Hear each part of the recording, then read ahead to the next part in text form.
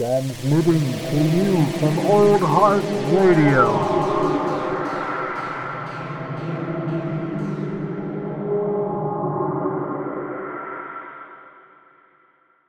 Diddly diddly doo. We're back. Is that the new intro? Gotta do that for the fade in. Yeah, exactly.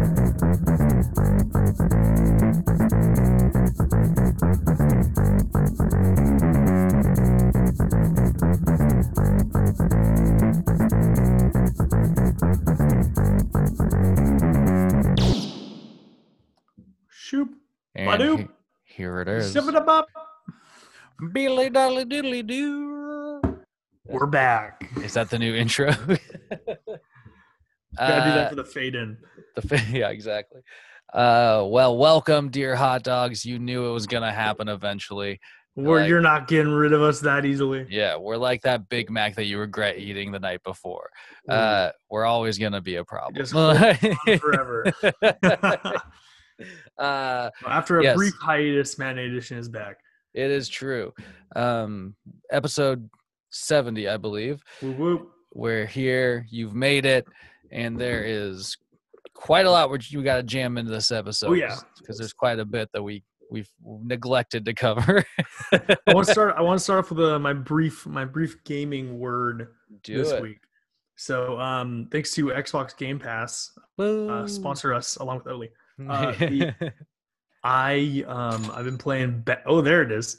I've been playing Batman Arkham Knight. Oh, nice. And It is a sick game that is like a midpoint between like the vibe of like the Burton movies and the Dark Knight. It is interesting. Like, stylistically. Yeah. The main foes are Scarecrow and this new villain called the Arkham Knight. And it is fucking sick. It's one of the, I swear to God, and it's like, once again, DC coming in strong with the alternative forms of media from film. For real.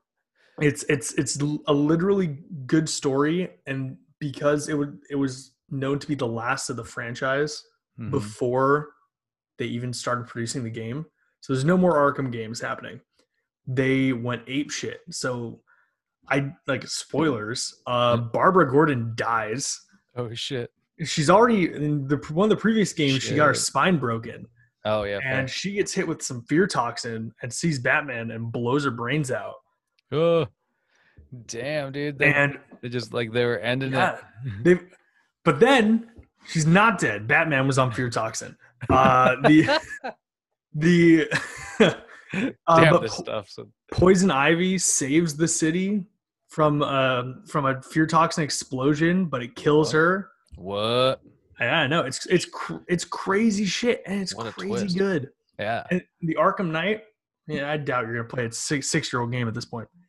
Arkham Knight is Jason Todd the whole time. It's it's like a militaristic take on the Red Hood. Yeah. Okay. And he has like a paramilitary group that rolls in with Scarecrow and takes over Gotham with force. Oh shit. Yeah, he literally has a military with him. That's wild. You should look up a picture of his suit because it's dope. It's like militarized Batman. Further militarized Batman. Fair enough. And it just is one of those things of like it's not just him and Scarecrow though. All the villains, all the major Batman players make an entrance. Notably, like even Joker has a really interesting part to play because like in Arkham City, the previous game, Joker died, but they made a point of his blood getting put in like the getting transfused into people. Somehow they donated his blood. Oh. And the people that got his blood started going insane and turning into more Jokers. Oh, jeez. And one of the people that got some of the Joker's blood was Batman. So you literally have the Joker as a voice in the back of your head, slowly taking over through the entire game. Oh, wow. That's so you wild. And there's some moments specifically when Batman gets hit with fear toxin where Joker just takes over. And it's framed like Joker takes the wheel and Batman just starts fucking laying people out. It's absolutely nuts. Damn, dude. I was like, why is there not a story? Why this is the shit that movies should be based on. Because it's out there. It's sort of based on the Long Halloween, but not really. Yeah. So it was excellent playthrough. I just got into the post game, and Deathstroke's the main villain in the end game. Oh, So it's like there's a bunch of crazy shit. damn. That's fucking wild, man. Yeah. Like that's always been surprising to me about DC. It's like that's always been like their alternative forms of media. Yeah. Outside of like the big screen, I guess. Yeah, it's like Marvel continues to rule the big screen. Yeah, but DC kind of, they have a knack for the other, Yeah, I mean they get talented people to make their games. Look at Injustice; it's made by the Mortal Kombat guys, and for real, like that's a blast. Yeah. And then you have their phenomenal animated shows. Mm-hmm. Like I just started watching Harley Quinn on HBO. Harley Quinn's so fucking good. It's really good. I've only seen a couple episodes, but I really enjoyed it. I've never given more of a shit about that character than like watching that show. It's just so entertaining. It's like a DC Archer mix. Yeah. You know what I mean? Absolutely. Like, but yeah. DC's got, I mean, supposedly they got shit coming up. You know what I mean? There you go. Even in live action. Yeah. Like, I mean, segue. Was it just today or was it yesterday? Am I living in a time warp? I don't know. But Black Adam, I believe, just started filming. Yes, with Pierce fucking Brosnan as Dr. Fate. I don't even Excellent. I do like, I think that's a fantastic casting, but I was just like, how did they rope Pierce Brosnan into this? Like, over the weekend, I watched that shitty Netflix film with Will Ferrell and Rachel McAdams, where it's like the singing contest, the European singing contest. God, I watched that like when it came Eurovision. out. Eurovision. Oh, Pierce Brosnan's in that, so I guess if you give him enough money, he'll do anything. Dude, that's what I mean, though. The dude just like surprises me with the random ass shit he pops up in these days. So maybe we shouldn't be that surprised. but no, I think it's awesome because Dr. Fate will be an interesting character to play with in that movie. I think. Not that I know like too many specifics about that movie off the top of my head, but it's probably building up to be like, the DC movie, that will hopefully change the tide for them. I bet that's what they're going for there. I wonder where it falls in the multiverse, because the Batman. Yeah, dude, for real. Oh God, fair enough. Dude. They said the Batman is on Earth 2. Rob Pattinson is, Pattinson. Batman Pattinson is apparently set on Earth 2, which will be interesting. I think there's a lot of speculation about that to begin with. Yeah. But it seems like they're trying to make concrete moves towards the multiverse, and so it's hard to tell if that's just like sort of like a sure, we'll set it on Earth 2, or if it's like a planned thing. You know what I mean? I think like everything with DC's film franchise, it feels a bit unearned.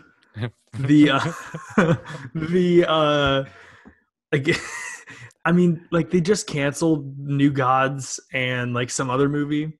Yeah. So who the fuck But knows? The other movie sounded fucking stupid, dude. It was like a movie about the trench. Like it was The Trench. Which I'm pretty sure DC does the same thing as Sony with the Spider-Man films, where it's like something was successful. Let's Madam Web. Yeah. Silk. Fucking Silk. They just pull these like random projects out of their ass, and they're just like, yes, and then they cancel them. Yeah. They very well could be like, it's on Earth 2. But then if the Flash movie or like Black Adam doesn't work out, they're gonna be like, all right, we're gonna push Crisis on Infinite Earths like another like 2 decades out. Yeah. Like that's destroy it. Yeah, I know. It's like they're gonna be like, it's like the Dark Universe almost. Dude. It's fucking. How did that shit at the beginning of The Mummy before they had any credits in their name? Yeah, that's what I mean. Like they just went so boldly into that. Like they're just like, yeah, all right, we've got Russell Crowe, we've got Johnny Depp as the Invisible Man, we've got like, and they all banked it on Tom. Whoa. all banked it on Tom. Tom fucking Cruise, dude. You know what I mean? Like, yeah. Oh my god, that movie was garbage. it was. But we got to keep moving. We got to keep moving. Russell Crowe is also going to be in Love and Thunder. Oh my god! Switching to Marvel. Yeah. Quit. Like, I wonder what has there been a casting announcement with it, or just the fact that he's on this in the movie? I think it was a formal casting announcement. I wonder what he's playing, man. Like that. No. That's interesting. That cast is kind of like, I mean, some of it is. Melissa McCarthy is playing Hela, and it looks like they're going to do another one of the those like skits plays or whatever. Yeah. And who was it? He was in Hunt for the Wilder People and Peaky Blinders. Sam. I remember off the top of my remember head. The cop with the fucking mustache in Peaky Blinders first season? Oh, dude, no. Bowler hat? No. Whatever. He played Odin in the theater scene. Oh, okay. And he's back along with the other Hemsworth. Yeah, so that's what I mean. Like, I guarantee you they're doing like some sort of like reenactment of Ragnarok or something. Yeah. But yeah, I mean, like it's at first maybe he'll play Surtur. Oh, dude, there you go. That'd be kind of funny. He's gotten quite big himself, Yeah, that's a big role. Yeah, white man. Yeah, dude. What else? Did you see Tobey Maguire's Stuntman? I was gonna bring this up. Yeah. Making mentions of like things that I dare want to speak its name at this point because I feel like it's a myth. We've been burned so many times. Live action Spider-Verse. I feel like Hawkeye in Endgame. Don't give me hope. Oh, dude, he's so edgy. He's edgy. So edgy. But seriously though, I've heard this. Like, I've heard that there's been like Andrew Garfield has also had like a similar person close to him that works with him mention that it seems like both of these cats have been potentially in the movie or have filmed in the movie. So I really don't know what to believe. I think it could just be Marvel fucking with us. They've gotten really good about fucking with fans. You know what I mean? Yeah. I keep saying, I've just gotten conscious of that. But seriously, what do you make of it though in general? What do you have hope? Do you? I don't know anymore, man. Like I really don't. Yeah. All that I'm willing to say certainly is that Doctor Strange is in it. Like that's about it. Fair. Somebody said I saw the other day that like Ned Leeds is supposed to go full Hobgoblin, and I was like, that's probably not going to happen. I saw that rumor too. That one surprised me. I was like, he's such a nice character, though. Yeah. Should we crank out just a few more of the rumors / news / just do a quick few hot takes? What we missed. What else you got? Okay, Sylvester Stallone is King Shark. Oh shit! In the Suicide Squad. The Suicide Squad trailer was really fucking awesome. Starro, dude, Starro was such a surprise to me. I'm blown away. So is Stallone as King Shark. Like I've been wondering how that role is gonna be, and like it was just kind of like he's now DC's Groot. You know what I mean? Like, sweet, I'm down with it. Yeah, for sure, 100. Vin Diesel's son is going to play young Dominic Toretto in Fast 9. You gotta keep it in the family. About the family. Dude, it doesn't surprise me about the Fast and the Furious franchise. It doesn't surprise me either. Speaking of Vin Diesel, I just recently finally watched that Bloodshot movie, and this. Oh yeah. I literally wrote down, "Cool, but a little too edgy for me." And that's how it looked. I never watched it. That was my notes. So Vin Diesel's, keeping it up. I bet his son will too. Yeah. I heard it wasn't bad. Yeah, cool graphics, I guess. Suicide Squad: The Air Cut might be happening. That's interesting.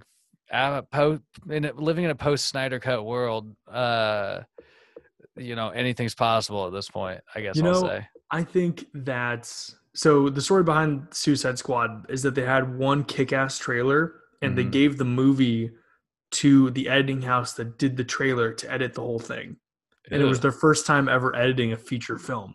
Yeah. That's a whole different art. Oh, for sure. Editing a good trailer is different than a good movie. Cheap and when bastards. I heard that, I was like, it makes sense. Yeah, there's Tons of probably a bitches. lot chopped. Uh, Yeah, I'd be interested. Would you watch it? I would. I mean, I thought there was some that film, like most of DC stuff, was ripe with good ideas and just like poorly executed, and there was some kind of intervention with it. Agreed. Transformers reboot that is going to be directed by the showrunner, written and directed by the showrunner from Daredevil. That is the most intriguing part of the news. I know. I took a double take when I saw this. How do you think that'll turn out? Could you imagine, like, I'm just picturing modern Optimus Prime jammed into like a gritty Daredevil realistic setting. You know, so actually to go back to Lucas's gaming minute for a minute, the bloop shabop, I played when I was like a teenager, or like an early teenager. When I got an Xbox for the first time, I played these games called Fall of Cybertron and War for Cybertron, where it was the Transformers on Cybertron before they left, and it was sort of documenting the events that happened before the Decepticons end up destroying the world. Oh shit! Okay. And it was fucking sweet. Like they were genuinely well made and they were well reviewed, and it was like all the Transformers were to scale. The voice acting was sick. I'd want to see that because we'll talk about it with Godzilla and Kong. Everybody just wants to see the monsters hitting each other. It's true. Nobody wants to fucking deal with the human bullshit. I don't want another shy surprise. Just give me the fucking Transformers punching each other on Cybertron, man. And like, if they hit the balance like they did in Bumblebee, I think is good. I don't know if you watched it. I don't know if I It's have. like Haley Steinfeld is not bad at it. And she's like the most tolerable human character in any of those films. Fair. And it's like well-directed action. It's really not bad. Fair. So, give it a passing rate.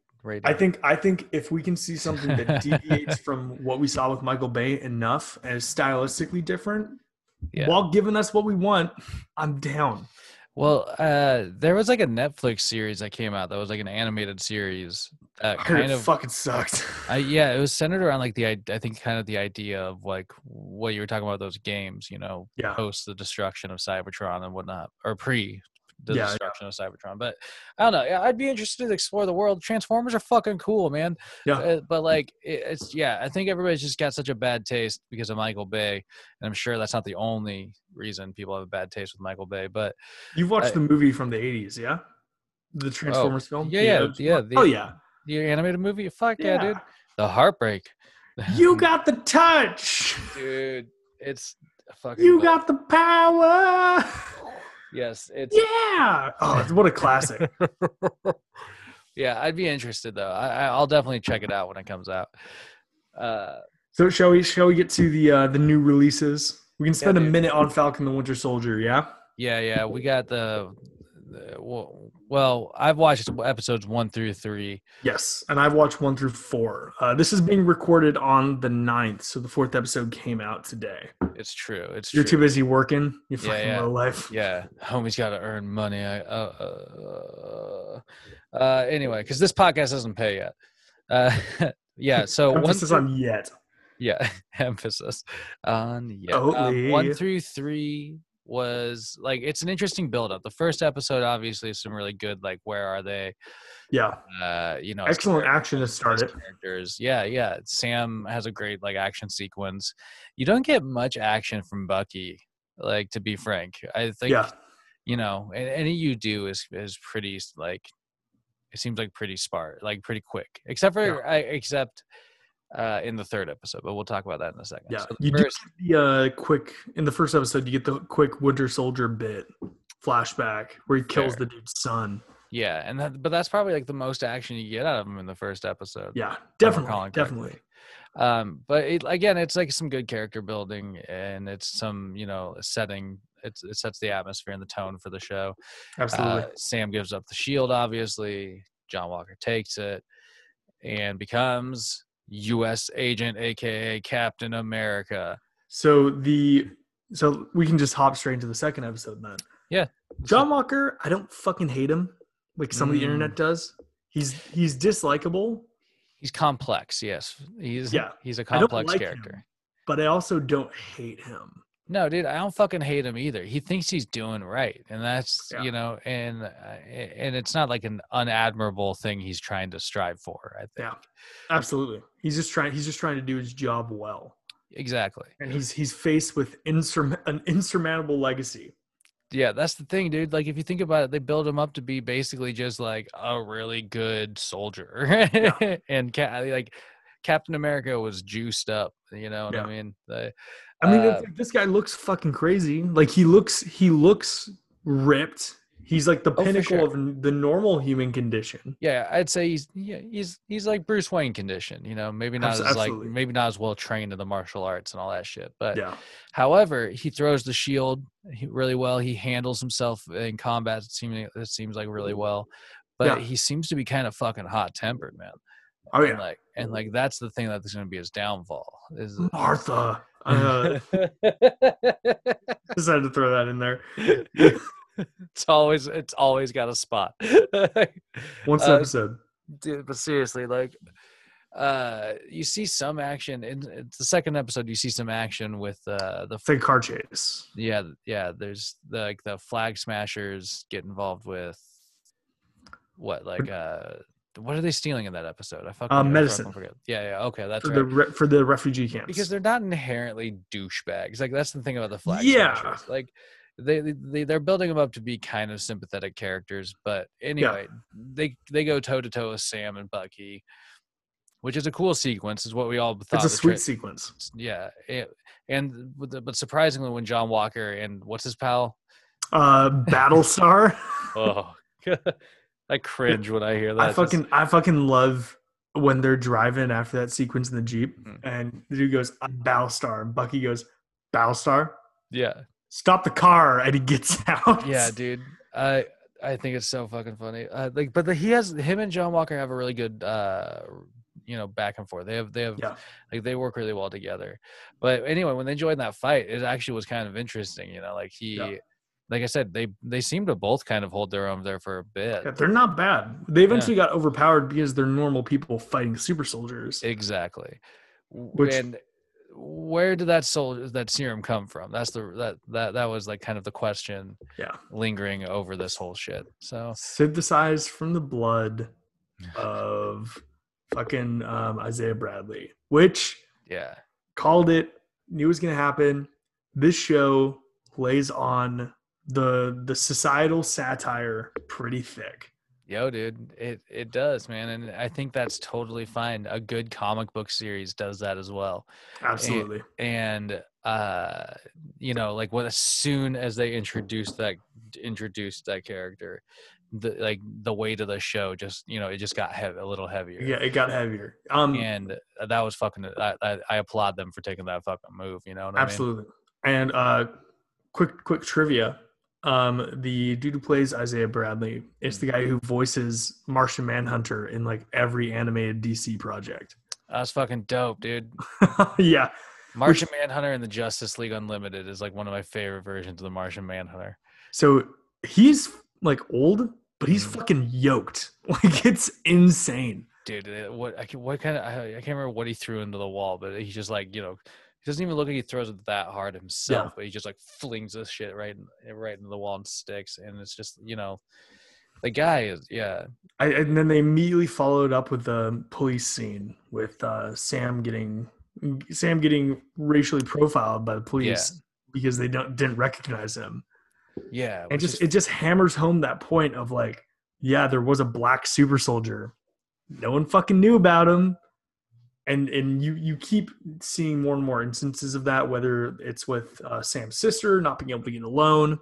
Mm-hmm. And it ties into the episode you haven't seen. I'll say that. Fair.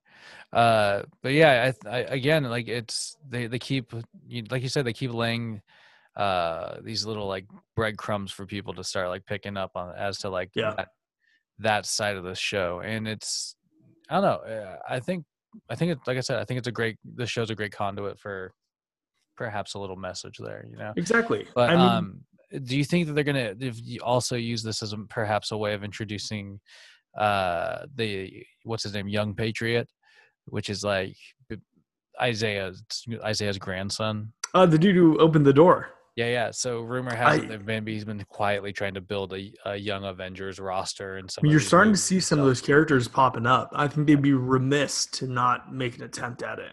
Agreed. I think that'd be really fucking cool. I think, yeah, and man. We end that episode, and also quickly one more thing on the whole racism angle. Mm-hmm. The irony is not lost to me that they gave Captain America a black sidekick again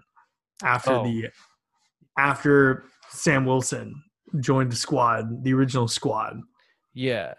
It's like nobody really pushed him to try and be Captain America, but they were happy to take the shield back, give it to a white dude, and put a black dude like next to him. Yeah.